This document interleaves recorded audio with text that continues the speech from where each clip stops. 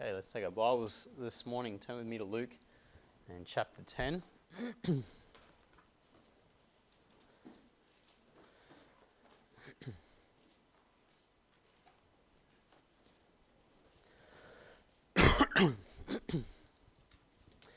Luke chapter 10 this morning, and we're just going to read verse 25, and then we'll have a word of prayer. Luke chapter 10, verse 25, it says, "And behold, a certain lawyer stood up and tempted him, saying, Master, what shall I do to inherit eternal life?" Let's commit our time to the Lord in prayer. Lord and Heavenly Father, we do thank you for this wonderful day. We thank you so much, Lord, that we are able to be here this morning, that we're able to take time out and gather, sing praises unto your name, and Lord, to come now around your word. And I pray, Lord, that this morning you would prepare our hearts to receive from you, that, Lord, you would meet each of us where we're at, that you would refresh us, challenge us through your word this morning. And Lord, I pray that you would empower me now through the Spirit. You give me wisdom and guidance as I speak. Lord, it would be your words, it would be your thoughts, and that, Lord, your name would be honoured, glorified and praised.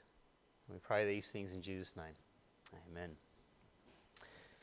Now, before us this morning in Luke chapter 10 is one of our Lord's most famous parables, the parable of the Good Samaritan. And Scott already read through it all for us, so we won't read it again right now, but we all know the story well, the story of the Good Samaritan. It's a parable that teaches us a wonderful truth concerning the matter of love, concerning the matter of being loving towards our neighbour. And because it's concerning this idea of love or being charitable, the world loves this parable, and indeed, most people know the story of the Good Samaritan. For this reason, the name Samaritan has become synonymous with being charitable unto others. You see hospitals that are named the Samaritan Hospital, or you hear about the Good Samaritan services. And so we've taken that name Samaritan, and it's now synonymous with being a charitable person or a charitable organisation. However, the parable was actually given by the Lord to teach more than simply a principle on charity. As we'll see this morning, the parable is actually given in response to a lawyer who comes asking the Lord a question. In verse 25, "What shall I do to inherit eternal life?" You see, this man thought that salvation was something that he could earn. And so Christ sets about correcting his understanding. And Christ gives the parable to show him that he cannot earn his salvation. But sadly, many have missed this point, and instead they have thought that somehow they can earn their salvation, eternal life, by obeying the gospel of the Good Samaritan. That if they show love and charity unto others, that will get them into heaven. Ironside, he wrote this. He said, "People generally think of the parable of the Good Samaritan as simply setting forth a lesson in charity and concern for those who are less fortunate than we. Recently, one said to me," this is Ironside talking, he says, "Recently one said to me, I do not need an atonement for my sins. The religion of the Good Samaritan is good enough for me." He was basing his hopes for eternity upon doing good to his fellow man, forgetting that on this ground all are under condemnation. For no man, save our blessed Lord, ever truly loved his neighbour as himself. To face the implications of this story honestly is to realise the utter impossibility of obtaining eternal life by doing. And so that's how we want to approach the passage this morning. We want to approach it realising how Christ was teaching it. What was Christ actually saying to us? And so with that in mind, let's begin this morning by considering first of all the prompting of the parable. The prompting of the parable. Look with me in verse 25. It says, "And behold, a certain lawyer stood up and tempted him, saying, Master, what shall I do to inherit eternal life? He said unto him, What is written in the law? How readest thou? He answering said, Thou shalt love the Lord thy God with all thy heart, with all thy soul, with all thy strength, and with all thy mind, and thy neighbour as thyself. And he said unto him, Thou hast answered right. This do, and thou shalt live. But he, willing to justify himself, said to Jesus, And who is my neighbour? In verse 25, we see it begins with a certain lawyer standing up, and he asks the Lord a question. Now, the title lawyer here doesn't mean that he's an expert in civil law, which is how we use the title today. Rather, it speaks of him being an expert in the law of God. And so this man, a lawyer, you could call him a theologian. That's really what he is. Okay, he's a theologian. The commentator Lockyer said this, It was his official business to interpret the law of God and provide guidance to people on how to relate their life to it.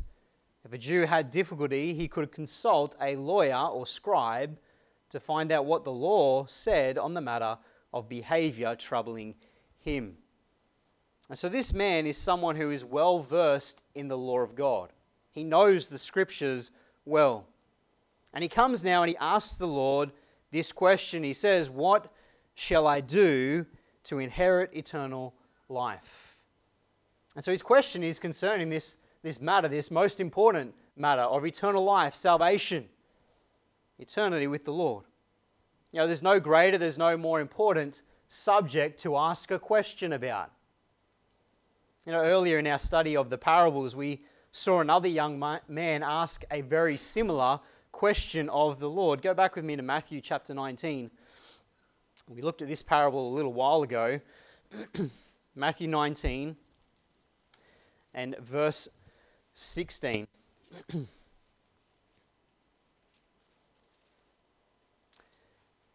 Matthew chapter 19, verse 16, it says, And behold, one came and said unto him, Good master, what good thing shall I do that I may have eternal life?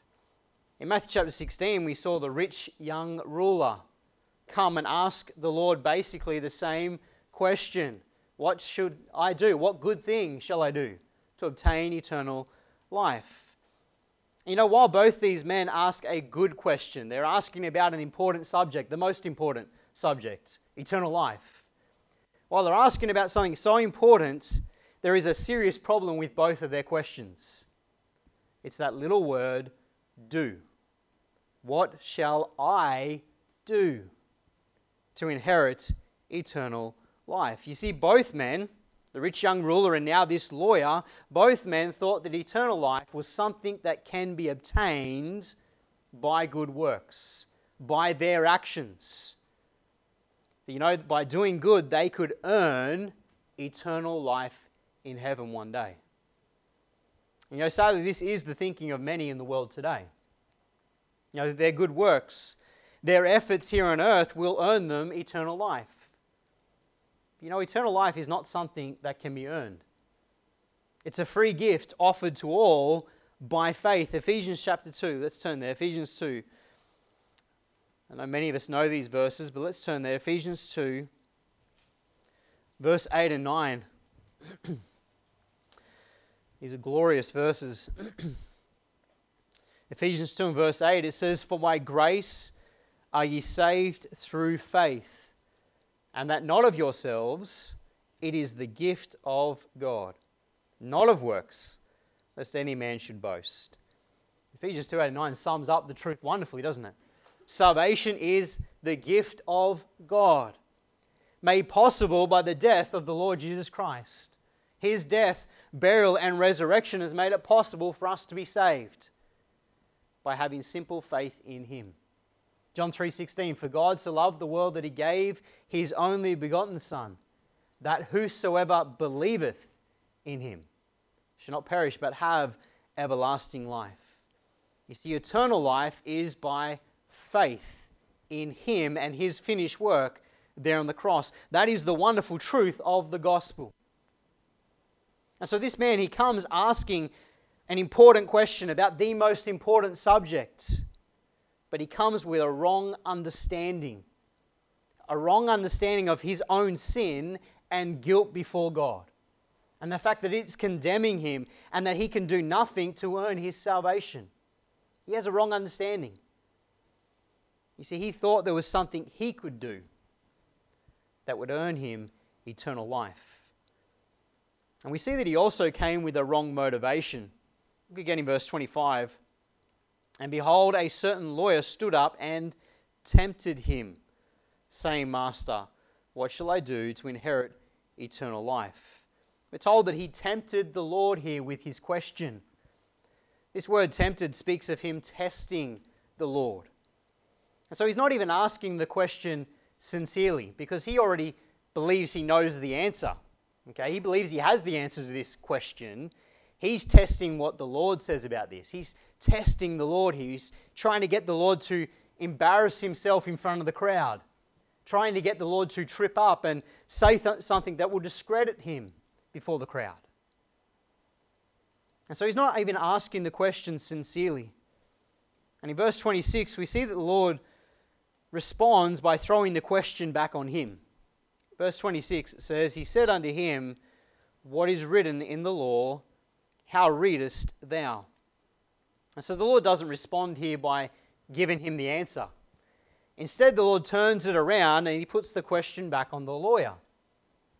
You see, the Lord knew he wasn't asking sincerely. The Lord also knew his heart. He knew that this man had a wrong understanding of where he stood before God.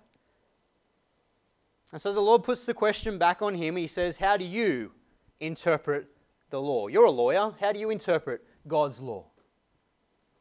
And the lawyer now responds by demonstrating that he actually has a very good understanding of the Scriptures. He's actually very good at his job. Look at verse 27 with me. It says, And he answering said, Thou shalt love the Lord thy God with all thy heart, and with all thy soul, and with all thy strength, and with all thy mind, and thy neighbour as thyself. The lawyer now responds really well. He sums up Old Testament truth concerning the law. And his response here combines two Old Testament passages, Deuteronomy chapter 6 and then Leviticus chapter 19. Let's turn there and read both of these verses. So Deuteronomy first, Deuteronomy chapter 6.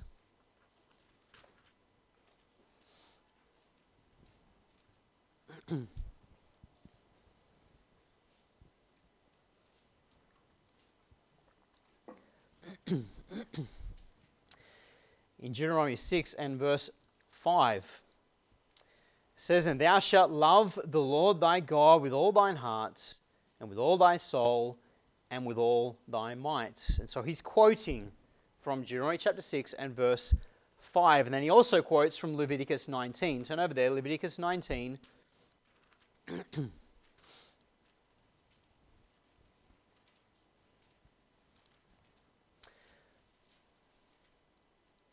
Leviticus 19 and verse 18 says, Thou shalt not avenge, nor bear any grudge against the children of thy people, but thou shalt love thy neighbour as thyself. I am the Lord. And so he quotes from these two Old Testament passages, and he puts the two together, and his response shows to us that he has a good understanding of the Old Testament law.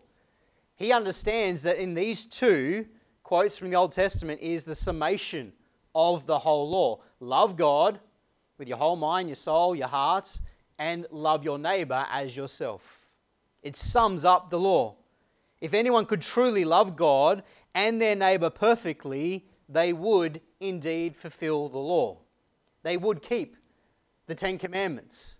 Because the first half of those Ten Commandments is all about our relationship with God. The second half is our treatment of our fellow man. So if you love God, you treat God right. If we love man, we treat our fellow man right. And this was actually something Christ himself taught in his ministry. Go with me to Matthew chapter 22. In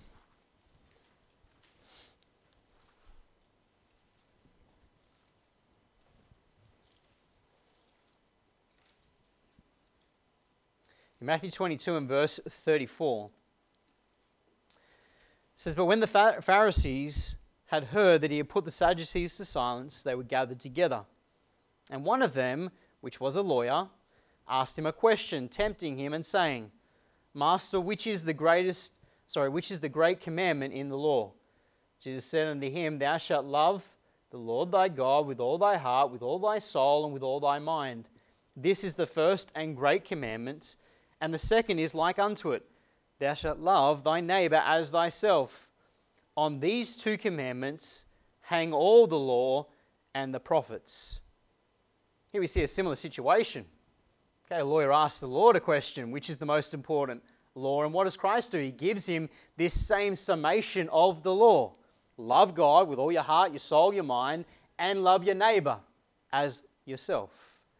And in verse 40, Christ says, on these two commandments hang all the law and the prophets. You do these two, and you'll obey the whole law. You'll be perfect before God.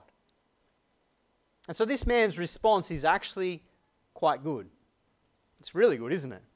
It's the response the Lord gives on another occasion. He gives a perfect summation of the law and a perfect summation of what it would take to be righteous according to the law. And in verse 28 of our present passage, Luke chapter 10, verse 28, the Lord commends him for his answer, doesn't he? Verse 28 it says, And he said unto him, Thou hast answered right. This do, and thou shalt live. Christ says to him, he says, you've answered correctly. You've answered right. The lawyer had asked the question, what shall I do? What shall I do to inherit eternal life? He'd answered, I need to keep the whole law. And Christ says, yeah, you've answered correctly. To earn eternal life, you must be perfect according to the law. You must love God with all your heart, your soul, your mind, and you must love your neighbor as yourself. For this is the fulfillment of the law. Christ even says to him, he says, this do, and thou shalt live. He says, if you do this, if you keep the law perfectly, you will live. You will have eternal life. Now, don't misunderstand the Lord here, okay? Christ is not teaching works salvation. He's not. He's not teaching works salvation here at all. The lawyer thought he could earn salvation, he could work for it, and Christ now is pointing out just how impossible that really is. He says, what does the law say? He gives him the answer. He says, well, do it. He puts it back on the lawyer. He says, you can't do this. It's an impossibility. You see, the problem is that no one can keep the law perfectly. It's an impossibility for sinful man. The commentator Butler, he said this, the works required in the words quoted by the lawyer were so great that they were too high for man to fulfill. So while the answer was the right one, there was an insurmountable problem with it. Likewise, Robinson, he said this, the trouble with the lawyer's answer was that no one ever did and ever can do what the law lays down towards God and man always. To slip once is to fail. That's the whole point. He's given the summation of the law. Yeah, you need to be perfect to earn eternal life, but the point is no one can do that. No one can be perfect. Indeed, James chapter 2 and verse 10, let's turn there, James 2, makes it clear that one sin, that's all it takes to be guilty of the whole law. James 2 and verse 10 says, For whosoever shall keep the whole law and yet offend in one point, he is guilty of all. God's word makes it abundantly clear it only takes one sin to be guilty. You only have to break the law once to be a sinner. You've disobeyed the law of God. You're guilty. You see, no one can perfectly keep God's law. And so while the lawyer's answer was correct, it's an impossibility. You see, the only one who has ever kept the law perfectly is the Lord Jesus Christ, the eternal Son of God. You know, it's important for us also to note at this point that God's law was never given as a means of salvation. He didn't give it to us so that we might earn our salvation, because he knows we can't keep the law. The law was given to show us that we are sinners. The law was given to show us our guilt before God, that we need a Saviour, Turn over to Galatians 3 quickly with me. Galatians chapter 3, verse 24.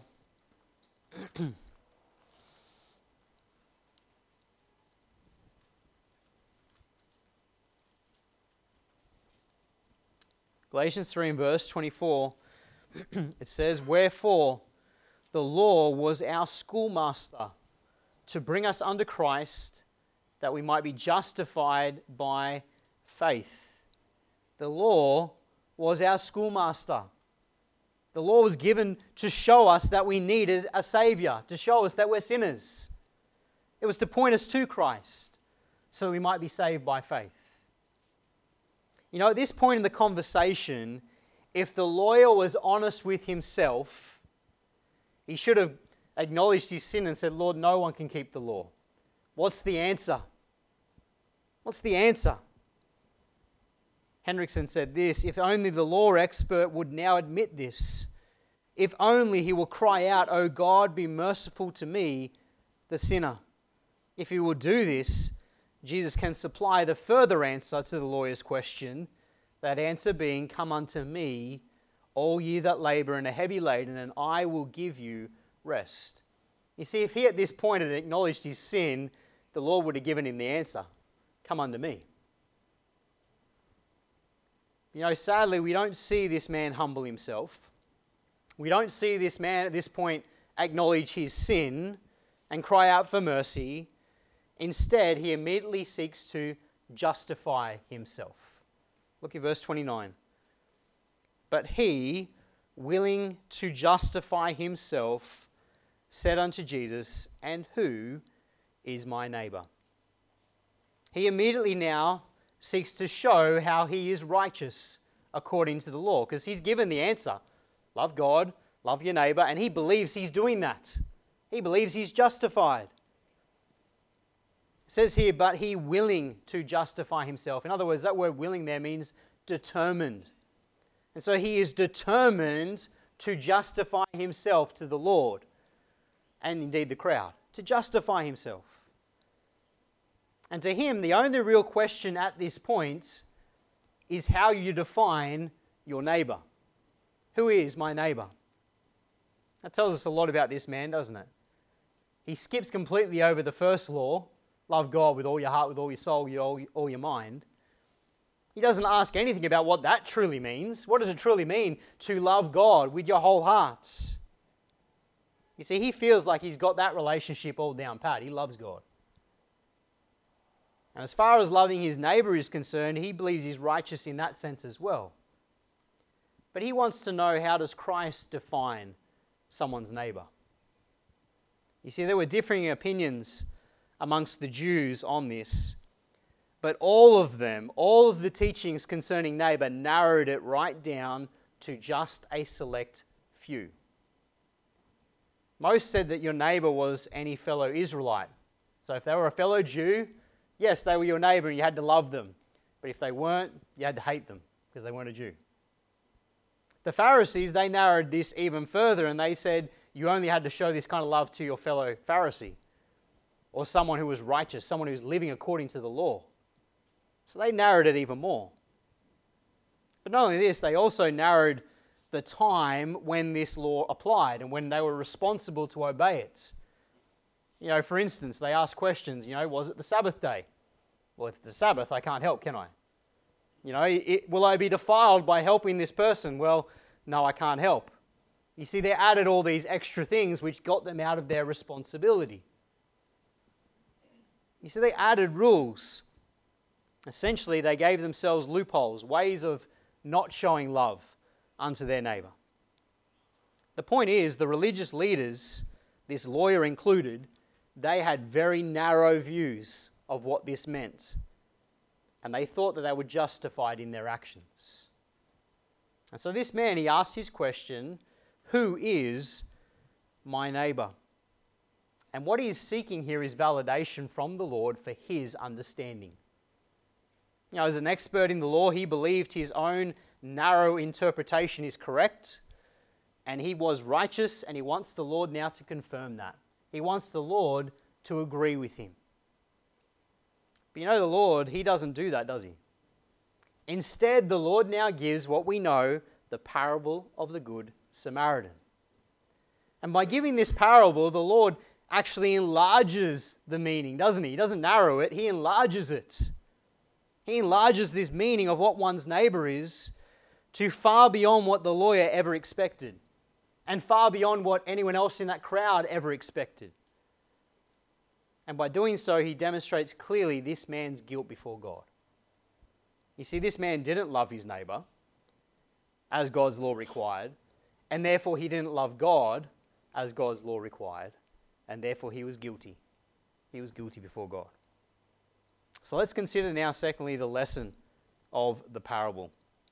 The lesson of the parable. Let's read from verse 30. It says, "And Jesus answering said, A certain man went down from Jerusalem to Jericho, and fell among thieves, which stripped him of his raiment, and wounded him, and departed, leaving him half dead.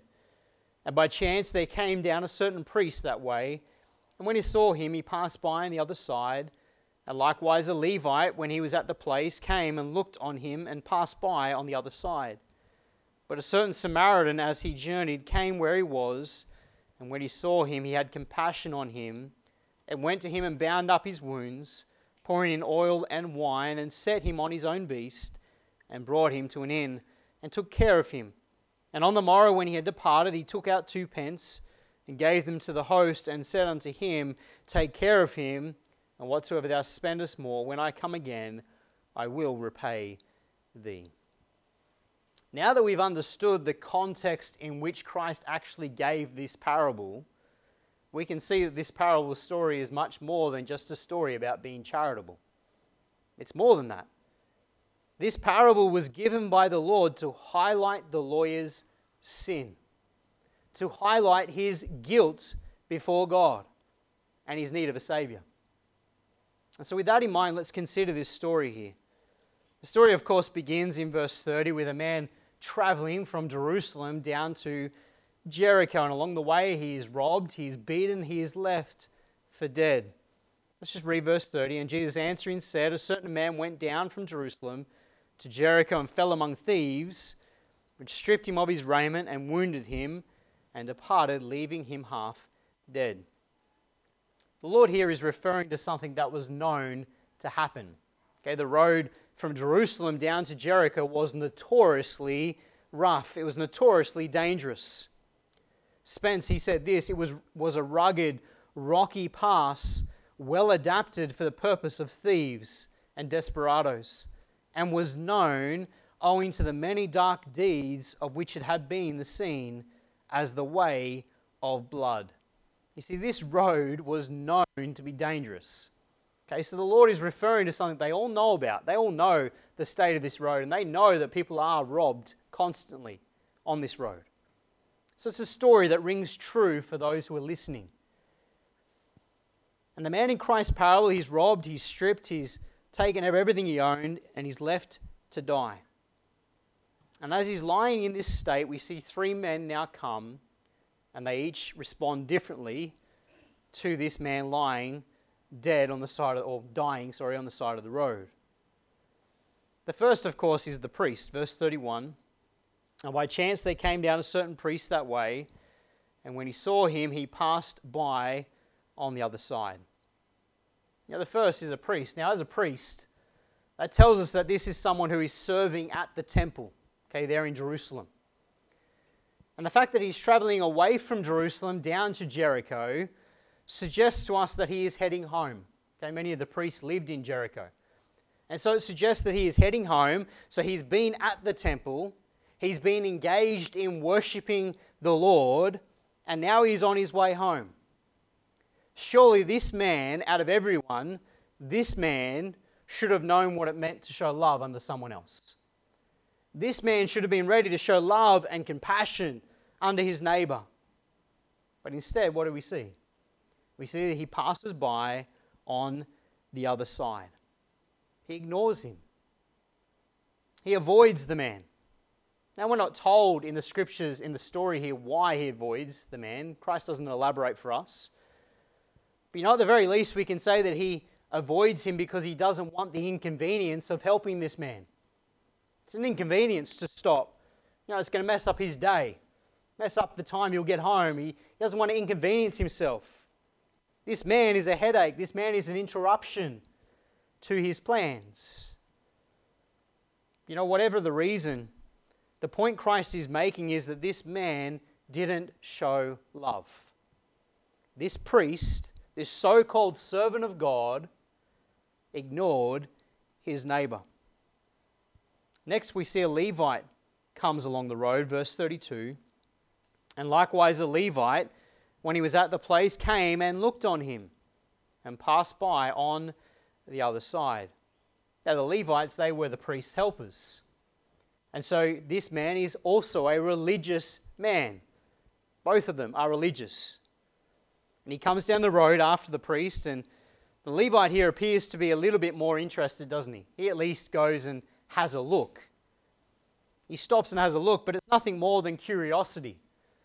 Because after he's gazed upon the man, what does he do? He crosses to the other side and he passes on by. And so like the priest before him, the Levite had no compassion. He had no compassion, no love for the injured man. He didn't consider this man to be his responsibility.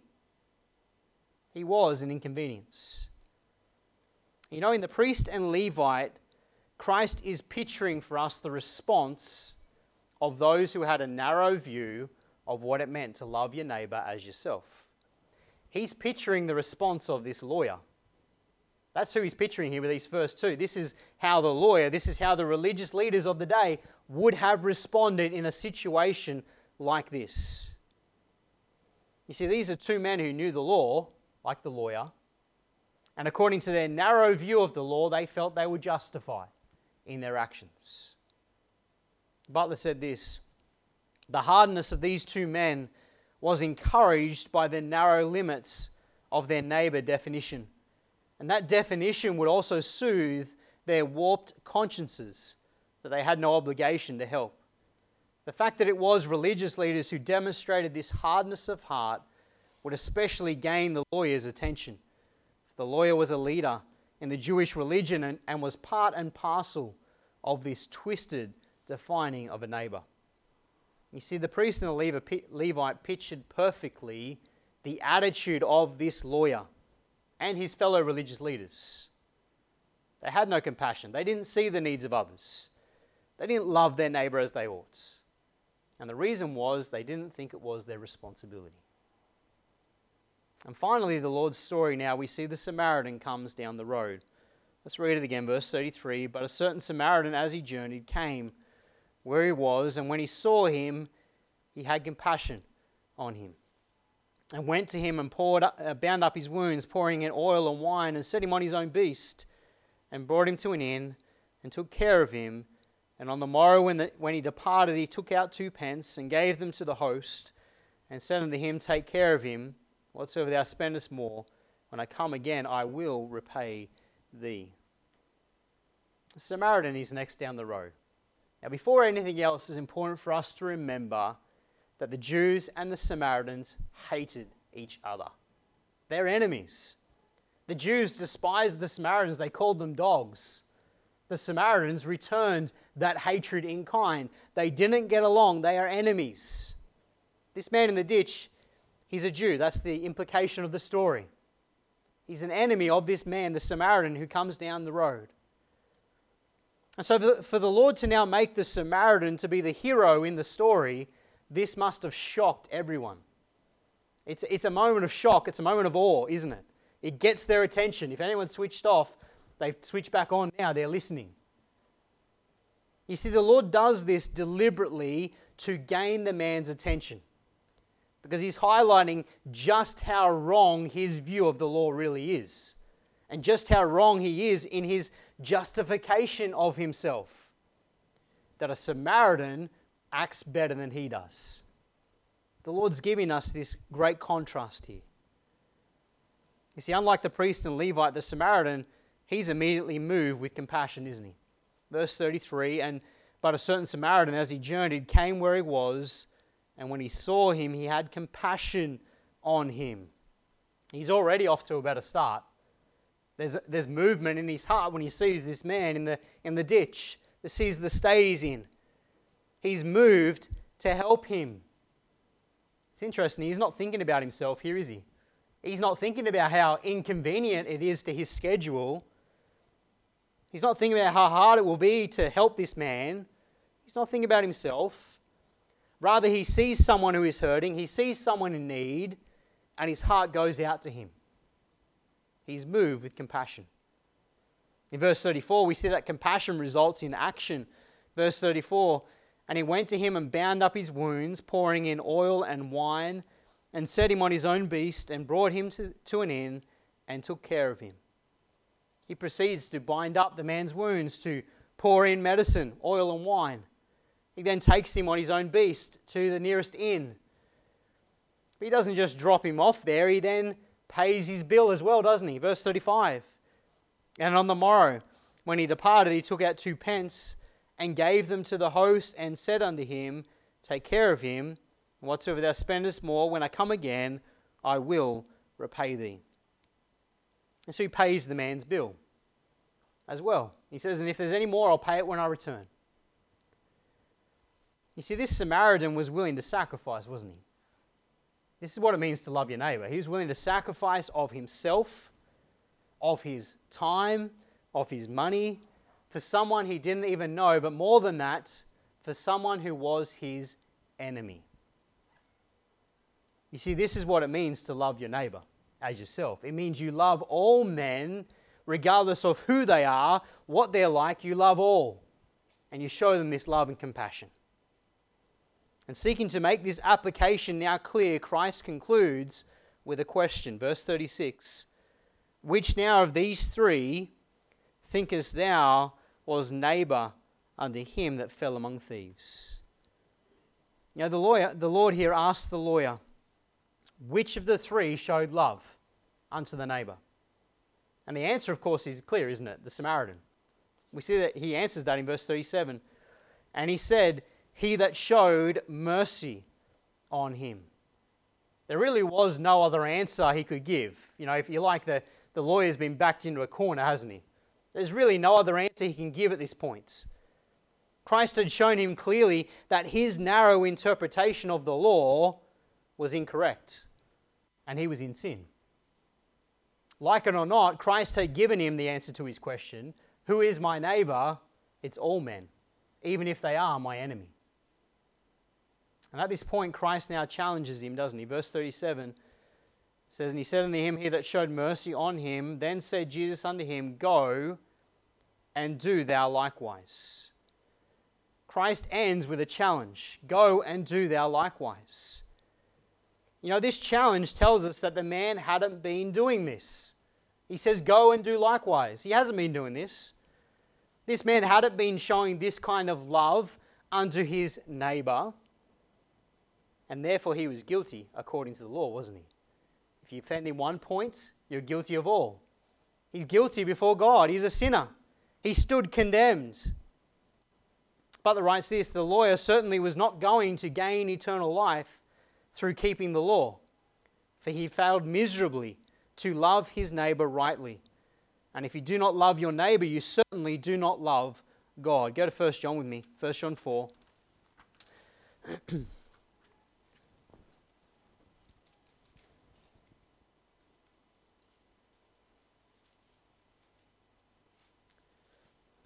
1 John 4 and verse 10. I think that's the right verse. No, verse 20, sorry. 1 John 4, verse 20. If any man say, I love God, and hateth his brother, he is a liar. For he that loveth not his brother whom he hath seen, how can he love God whom he hath not seen? And this is the commandment we have from him, that he who loveth God love his brother also. So the truth is, if you don't love your neighbour, then you don't love God. You've broken both of these 2 vital commandments. The point is, this man, this lawyer, stood condemned, and the right response at this point in time should have been to fall down before the Lord and to say, Lord, what must I do to be saved? What then? If I can't keep the law perfectly, what then must I do? What can I do to be saved? You know, sadly, we're not told the lawyer ever did, are we? The story ends So the implication is that he walks away unsaved. I wonder today if there is anybody here this morning who, like this lawyer, you're here and you're thinking that you can earn your way to heaven by your good works. If you're here and you're thinking that this morning, the reality is that no one can perfectly keep the law. Even if you define it by those two, love God and love one another, none of us can perfectly keep the law.